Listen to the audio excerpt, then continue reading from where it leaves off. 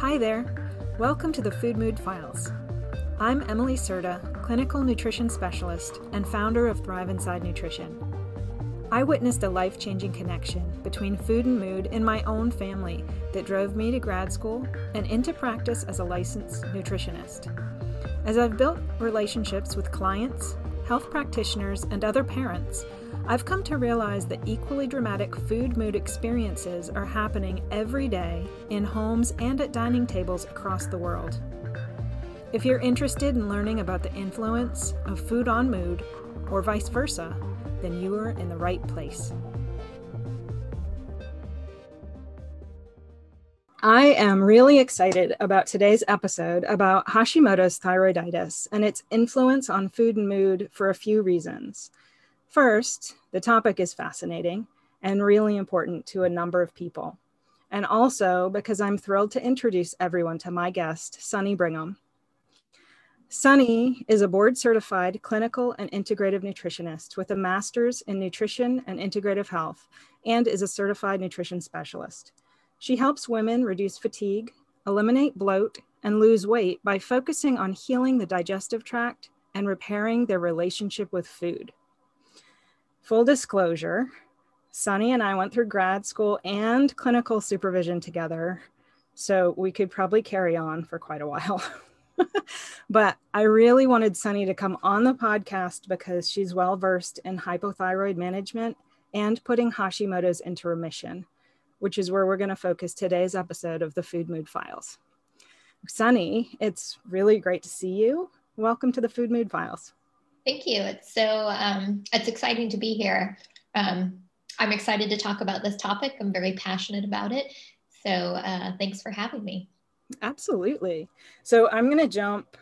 Actually, I want to start right from the beginning because in the last couple years, I think it's been a couple years, you retired after serving 20 years in the U.S. Air Force.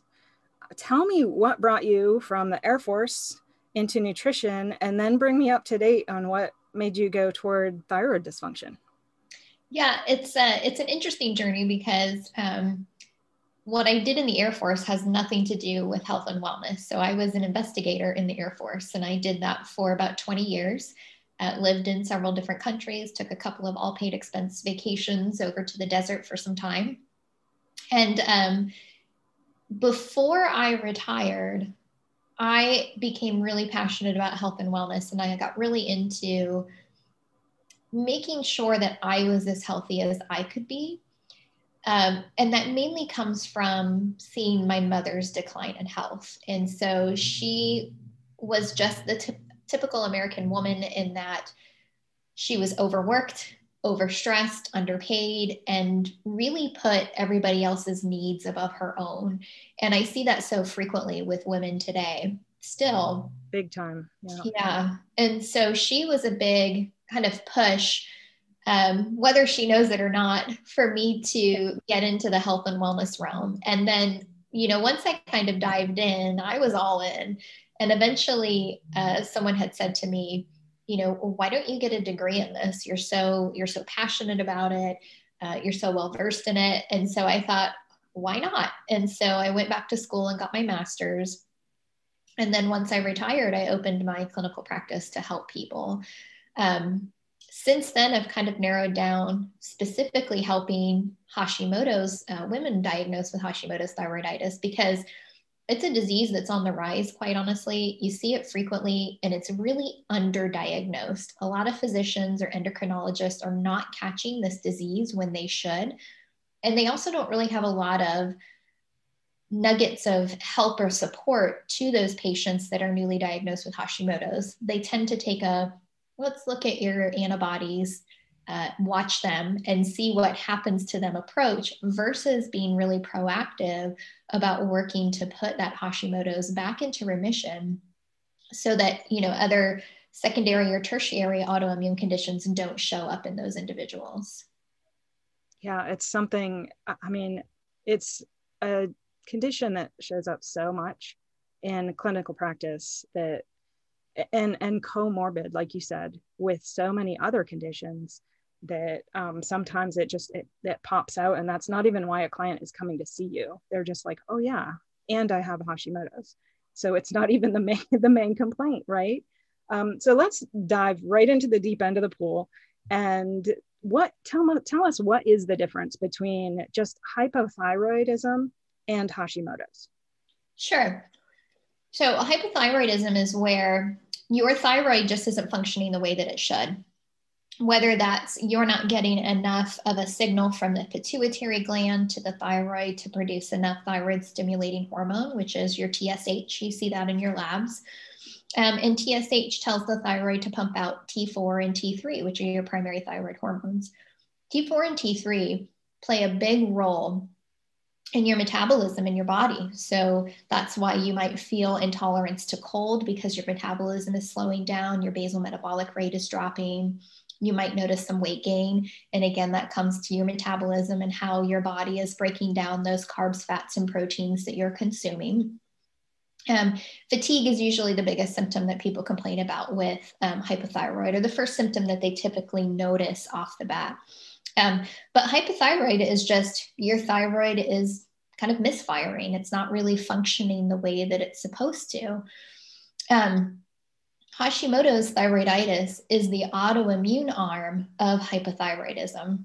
And so autoimmune conditions typically originate in the digestive tract, just basically due to internal and external environmental factors, and then having a predisposition to develop an autoimmune condition through a genetic process. And so what a lot of people don't know is Hashimoto's is a driver for hypothyroidism. So the typical process is that people go in and they might complain of fatigue or dry skin or hair loss to their primary care physician. And so the physician decides to pull some thyroid labs, notice that you're hypothyroid, and then, maybe put you on some medication. Months, days, years go on and your symptoms really aren't improving. Maybe you get referred to an endocrinologist, but at some point they decide to pull some antibody labs on you to see if you might have Hashimoto's. And lo and behold, you do. But generally what happens is Hashimoto's comes first. Hashimoto's is responsible for 70% of hypothyroid cases. So Hashimoto's comes first, and it causes misfiring and malfunctioning in the thyroid. And so if physicians or endocrinologists were better about checking those antibody labs first, there's a good chance that by treating the Hashimoto's and repairing it and putting it into remission would save your thyroid from becoming, whether you have nodules and you have to get a portion of your thyroid removed, or, treating the Hashimoto's first would save your metabolism and how your body functions without having to go through years and years of these annoying symptoms that alter your entire life. And quite frankly, your friends and family just don't get. They don't understand how tired you are or what digestive symptoms you're dealing with. They just say like, oh, she complains a lot and she isn't herself and she never wants to do the things that she used to want to do. Yeah. But it's important to know that Hashimoto's typically comes first. And that's not common knowledge. That's not something that's out there. So the testing is kind of flipped on its head, because like you said, people go and they have these low thyroid symptoms and they're tested for hypothyroid and they're put on medication and told to go off. But, are there indications for Hashimoto's that people could look at other than fatigue? I mean, is there anything? Because like you said, you serve these women who are overworked, underpaid, they're really burning the candle at both ends. They feel tired. And often their doctors will even say, well, of course you feel tired, right? Which is a whole other topic. But is there anything that somebody could do, or do they just need to advocate for themselves to learn to ask about this Hashimoto's? Yeah. So quite honestly, it comes down to self-advocation, because the symptoms of Hashimoto's are really similar to the symptoms of hypothyroidism. And those same symptoms are really similar to somebody that might have just general run-of-the-mill food sensitivities or disordered gut or disordered digestive tract. And so those symptoms are typically fatigue is a big one, joint pain, muscle aches, a tendency to err on the side of constipation, a lot of indigestion or bloat, random diarrhea, a lot of skin issues like dry skin, eczema, hives, itchy skin. We'll see a lot of excess mucus production. So in the nasal passages or the throat, so chronic throat clearing or feeling like you're just really mucusy sometimes. Hair loss is a big one, especially loss of the eyebrows as well. So the loss of the outer third of the eyebrows, along with the hair loss on your head. Dry skin is a really big one. I know I already mentioned that one, but I think it's really important to foot stomp that one. Weight gain. So really starting to see that it's coming on, especially if you are gaining massive amounts of weight, like upwards of 15 to 20 pounds in a month.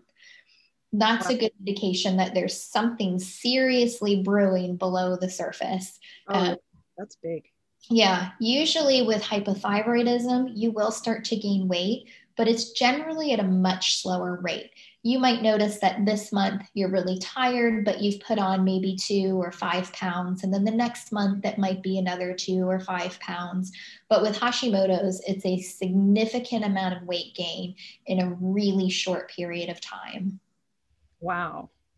So tell me, is this age related, or is this more common in certain populations? Because I have to tell you, I have a client who is near and dear to me, who was just put on thyroid medication because she turned 40. There were no tests. It was just, you turned 40. So now you're going to start taking thyroid medication. Now this was years ago. But to me, that's, being a clinician, that's a little bit crazy. So tell me a little bit about, where we expect this and if it's related to age. So it's not necessarily related to age, but you do see it a lot in women that are 40 plus. I've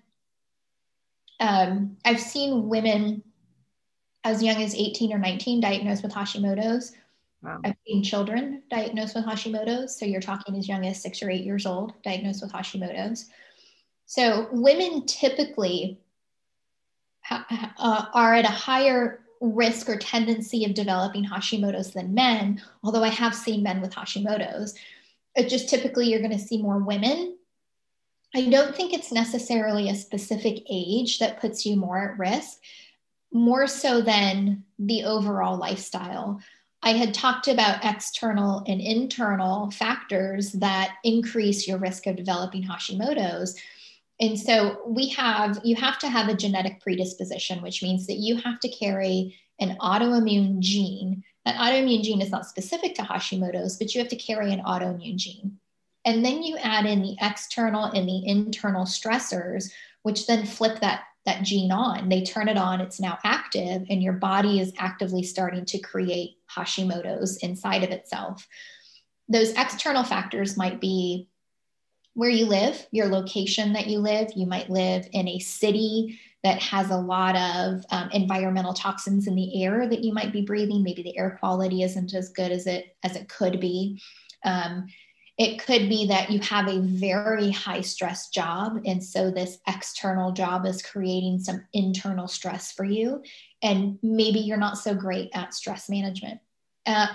Food has a big player in it as well. Food would be an internal stressor. So consuming foods that our body just doesn't like or doesn't agree with, because a good majority of your immune system lies inside your digestive tract. And so when we consume foods that our body just doesn't like, it'll amount an immune defense against that food. And then that kicks off the inflammatory response.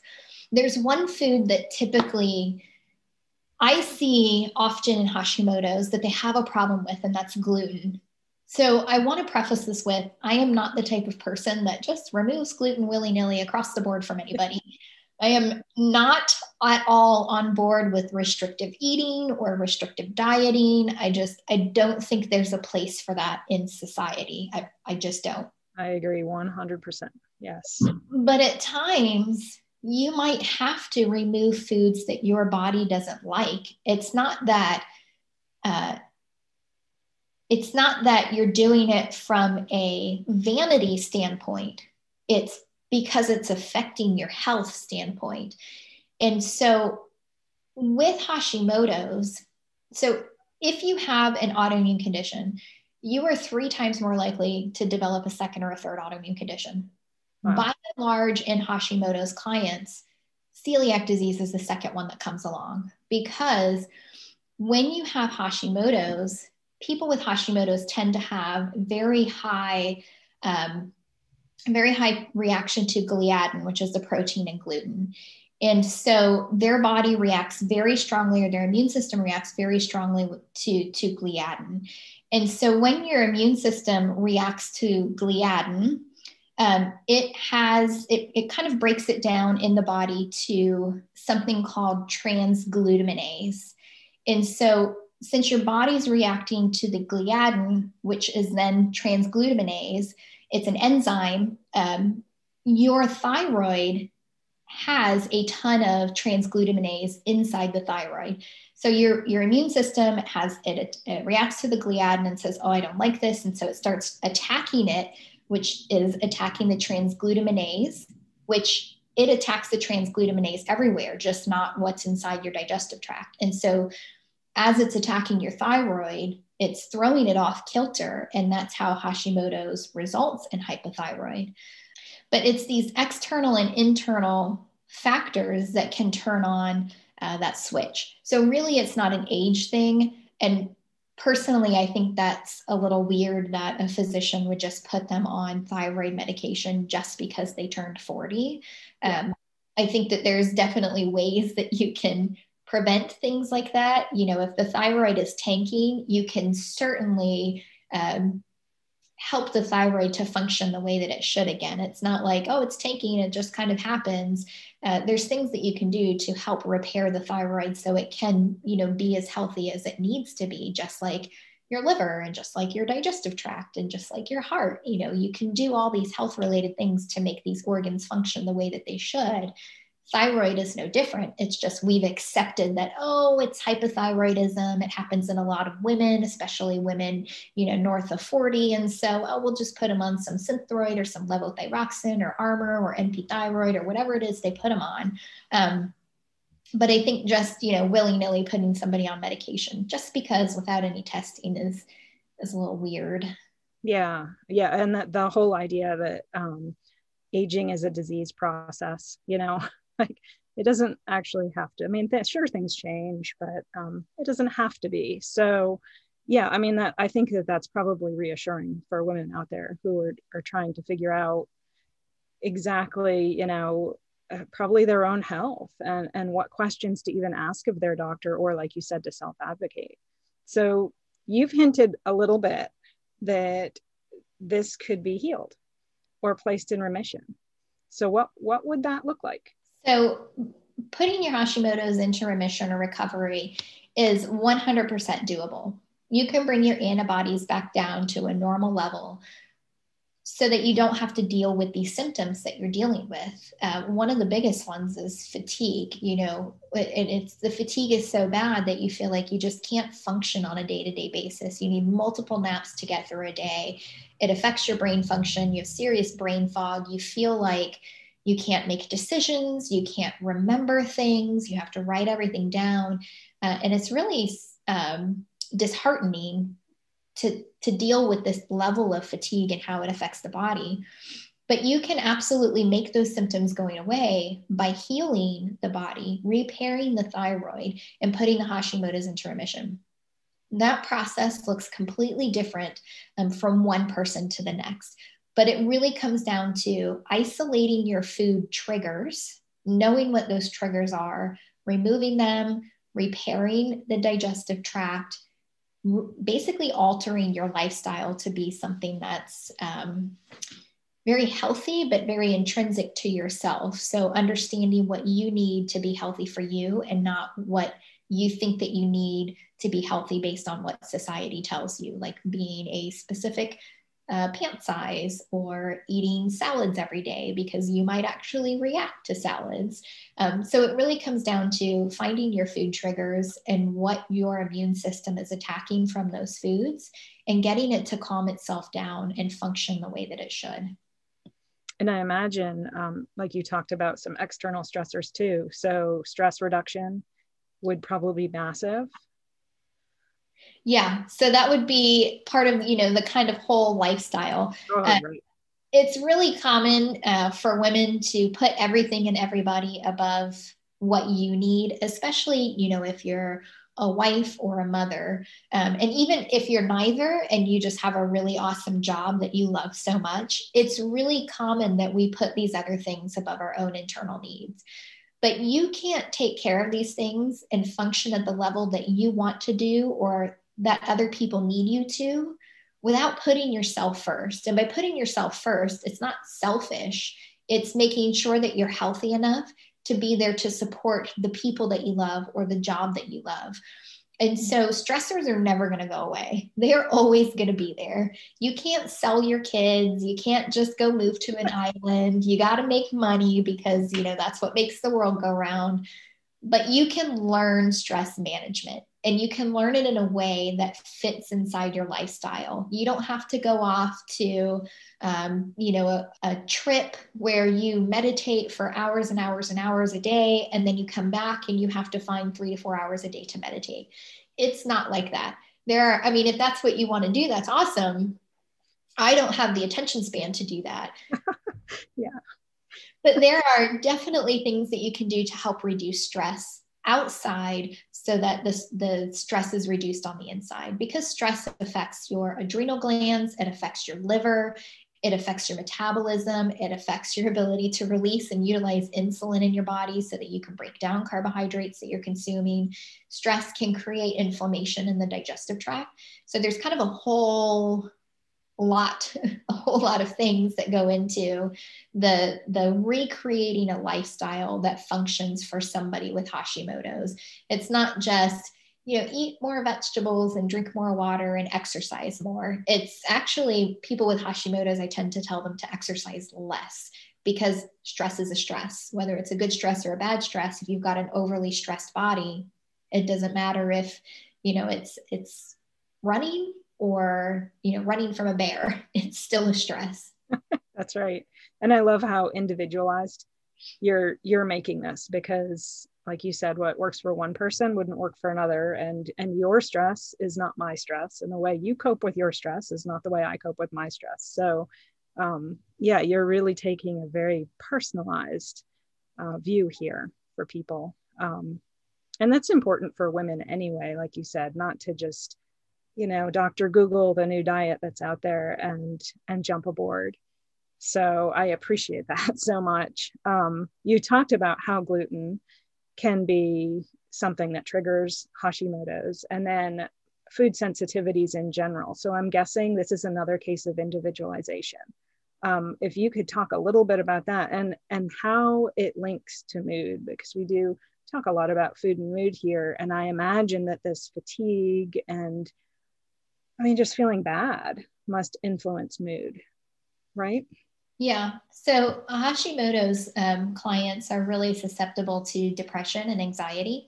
And a lot of that comes from the foods that they're consuming. So food sensitivities are really individualized. I know that testing is on the rise and you can order these at-home test kits to figure out what you're sensitive to. But I don't know that they're the best avenue to go. I really think that doing the hard work, and it is hard, but doing the hard work to find out what your specific triggers are is going to serve you so much more than taking a test and removing 37 foods that this test tells you your body doesn't like. Oh gosh, yes. Yeah. You come back to restrictive eating, right? Exactly. And it's, so just as a side note, a lot of people push the autoimmune protocol for people with Hashimoto's. And as a whole, I think it's a really great diet, but I think it is insanely restrictive. And especially if you have a history of disordered eating. And by disordered eating, I mean that you are a chronic dieter. You have a new diet that you're starting every Monday. You go to foods to feel better. So maybe you're eating because you're sad, or eating because you're stressed, or eating because you're bored. and you in your mind tell yourself, well, I'm starting a diet, so I cannot have these foods ever again, or I'm never going to drink soda, or I'm never going to have chocolate. So we have kind of these disordered thoughts around food. And if you have that sort of history, which a lot of women do, myself included, I used to be a chronic dieter. So there's not a whole lot of people that are excluded from that. Doing something like the autoimmune protocol or keto or the carnivore diet. I hear both of those or all three of those when we talk about Hashimoto's. And it's just, they're insanely restrictive, and you can get the exact same benefits without having to do something so restrictive. But you do have to put in the work of finding what your food triggers are. Your food triggers are going to be different than anybody else's. So no two Hashimoto's clients or patients are alike in what foods that they react to. I have seen some that react very strongly with coffee. And then I've seen others that have no issues with caffeine whatsoever. They can drink coffee all the time and have no immune response to it whatsoever. It doesn't exacerbate their symptoms. The same thing with gluten. Most people react to gluten that have Hashimoto's, but I have seen a small handful that have no issues with gluten. Wow. Dairy, eggs, I mean, the list goes on, but really doing the work to find out what your specific triggers are is going to serve you so much better and for so much longer than running out and taking the next greatest food sensitivity test out there. And we love to talk about absolutes in the nutrition world, right? So, and especially the media likes to take studies and run with the absolutes. So that, yeah, just such an important point. Yeah. So bring me around to iodine, because I feel like we hear iodine linked to thyroid all the time. And then a little bit beyond that, as far as practical things, iodized salt related to Hashimoto's, so what's going on here? Is it something to avoid? Is it even an issue? So that's another thing that's going to be really individualized. I love it. It's a hard thing because, 100 years ago, even 70 or 80 years ago, we used to have iodine deficiency that kind of was rampant. Iodized, they started realizing that iodine was something that we needed, but we could only get through diet. But a lot of people don't really like to go out and consume seaweed. And so, which is like a good place to really get some iodine. And so they started creating iodized salt where they add some iodine to the salt. And then we go through this period where salt's the devil. Let's pull it out of the diet. And, but I want to say sometime around the 60s or 70s, and I don't recall. So if that time frame is off, don't come at me with your cleaver. We started to put iodine into cosmetics. And we did this as a way to act as an antimicrobial when we're putting these cosmetics on our skin, whether that was in lotions or foundations or powders and things like that. And so then we kind of got in this period where everybody had an insane amount of iodine in their body. And so we were in iodine excess. And so now we've kind of come full circle to where we don't really have so much iodine in our skin products that we're putting on. And more people are consuming sea salt or pink Himalayan salt versus the iodized salt. And so some people truly can have an iodine deficiency and do need a little bit of iodine for their thyroid. And then there's some people that have too much iodine. And so it's really hit or miss. You can add some iodine into your diet and you might feel really good initially, but then crash. That's a good indication that iodine is probably not your friend. But if you add iodine in and things go well for a very long period of time, then you probably needed a little bit of iodine for you. It's just one of those things that isn't an absolute, like you had said. It's not across the board for everybody. And it's interesting. Iodine is one of those strange minerals where like the amount we need versus the amount that's too much are really, really close together. So I think figuring that out along with something like Hashimoto's could be really challenging. Yeah. So on an individual basis, do you have people try out, or how do you feel on this salt without iodine versus this salt with iodine? Or is it not even that clear cut? Yeah, it's really not that clear cut. I tend to focus on the other nutrients that we need for our thyroid and really focus on the gut healing aspect of Hashimoto's before we get into the iodine. And some people do insanely good without ever doing any type of iodine. And some people just really need it in their lives. Iodine's kind of weird in that it can increase your thyroid peroxidase in the body. And so the more TPO we have, the more TPO that we attack, because one of the antibodies is thyroid peroxidase antibodies. And so Hashimoto's likes to attack it. And so for some, iodine can increase your TPO. And so that increases your antibodies and makes your Hashimoto's worse. Wow. And then for some, it's not an issue. Wow. So a quick rundown, because you mentioned other nutrients. What other nutrients are important for Hashimoto? Sure. So vitamin D is really, really important. And actually, vitamin D is important for the population as a whole. Most people don't have enough vitamin D in their body. And so much of our internal metabolic processes require vitamin D. But vitamin D is a really big one for the thyroid. Selenium, zinc, magnesium, those are really, really important as well. Actually, I would say those are probably the bigger ones: D, magnesium, zinc, and selenium. There are some peripheral ones that come into play, but those are the ones that I see most people need often. We're not getting enough magnesium in our diet. We use it in so much, in so many enzymatic reactions. Every time we create energy, we're using magnesium. Same thing with zinc. Zinc, we use it in over 200 enzymatic reactions in the body.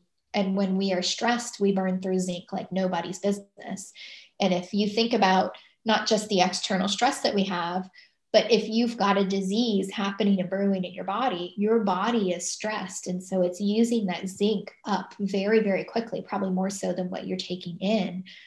So zinc is really important. Selenium is actually one of the easier ones to get, but most people just don't consume enough selenium through their diet, whether that's through vegetables or legumes. But selenium, you can actually get all the selenium you need in 2 to 3 Brazil nuts a day. I don't know how many people like Brazil nuts, but 2 to 3 Brazil nuts a day will actually get you all the selenium you need for a healthy thyroid. That's a pretty easy fix. Yeah. So yeah, and talking about these minerals and gut health, obviously, not just running out and taking the minerals, but there needs to be some gut health protocol, some effort there so that you're actually absorbing what you're putting into your body, right? Absolutely. Because and it's kind of a personal pet peeve, and I see in forums and things like that, where people are just saying, oh, take this supplement or do this. And nobody really knows why they're doing any of that. They're just doing it because somebody said so somewhere along the way. And I think understanding why you're doing certain things and what the purpose behind it is really important to your healing process. You shouldn't just be doing things because you read it on a blog. You should fully understand why you're taking a supplement or why you're trying something out. I could have you preach on that we could make a whole other episode about that. I just had that conversation with a colleague of ours. So, what labs are important for somebody to keep track if they have Hashimoto's? So if you have Hashimoto's, pulling your thyroid peroxidase antibodies and your thyroid globulin antibodies, and those are abbreviated as TPO-AB and TGAB. Those are the 2 primary antibodies that they'll actually pull to diagnose you with Hashimoto's. Sometimes once they diagnose you, they'll never pull those labs again. And I think it's really important that you keep tabs on those labs, because people will notice that as they're feeling worse, their antibodies are increasing. And as they're feeling better, their antibodies are decreasing. And so I think that those are really important to keep tabs on. The standard thyroid labs, so TSH, free T4, free T3, and reverse T3 are really important.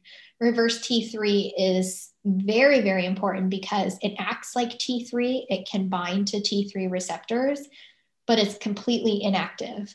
It doesn't get utilized like T3 at all. It's kind of a dead a dead T3 basically, but it can bind to those receptors. And so it tells your thyroid, we're doing good on T3, don't pump out anymore. But in reality, it's a dead T3. It's doing nothing for you. So keeping tabs on your reverse T3 is important as well. Wow. So much more than just TSH. Absolutely. Yeah. Yeah. Okay. So as we wrap up here, what are 2 action steps that you could give for somebody who maybe suspects they have Hashis? Sure. So the first thing I would say that for anybody listening, if you have been diagnosed hypothyroid and you've never had your antibodies tested, definitely ask to get your antibodies done. Show the research to your physician. If they don't believe you, it's 100% covered by insurance. So if they try to tell you like, oh, I can't, advocate to insurance to have that, because if you're tired, you absolutely can. So always have your antibodies checked if you're newly diagnosed with hypothyroid, because that'll give you an idea of where you need to start as far as healing your body.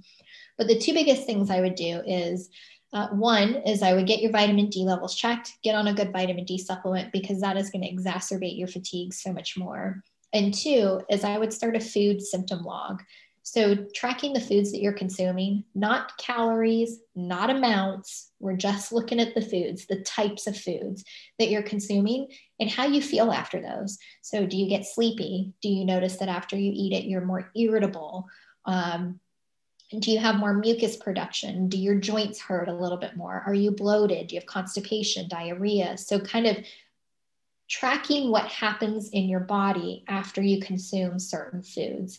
And you don't have to get crazy on this. Like I said, don't measure, no amounts, no calories, anything like that. And sometimes you can just snap a photo of your food and then click edit on your phone and write down notes of how you felt. That way, when you're looking back through it, you can start to look at patterns that are developing based on the symptoms that you're having. And you might be able to say, oh, well, every time I eat peas, and I love peas, I notice that I get really irritable afterwards. Or every time I have corn, I notice that I have diarrhea. And so that'll help you go, okay, well, maybe I should trial some time away from peas or take a little break from corn and see what happens. Love it. So practical and really easy to do. Sunny Brigham, it's been a pleasure having you here. Where can our audience find out more about you and your work? Sure. Thanks for having me. I'm really excited to talk about the subject. You can find me on Facebook. My business is Complete Health by Sunny Brigham. You can also find me on the internet. I do have a website. It's completehealthsb.com. I have a Facebook group, Reversing Hashimoto's with Nutrition. You can just type that in Facebook and that'll come up. And we're talking all things of ways to harness your Hashimoto's with food. But those are the easiest ways to find me. Perfect. And we'll put links to all of that in the show notes. Thank you for being with us. Thanks for having me. I appreciate it. That's it for this week's episode of the Food Mood Files. Be sure to subscribe in your favorite podcast app and sign up to our email list at thriveinsidenutrition.com so that you don't miss our next episode. I'm Emily Serta, challenging you to slow down and consider how the food you choose influences your mood.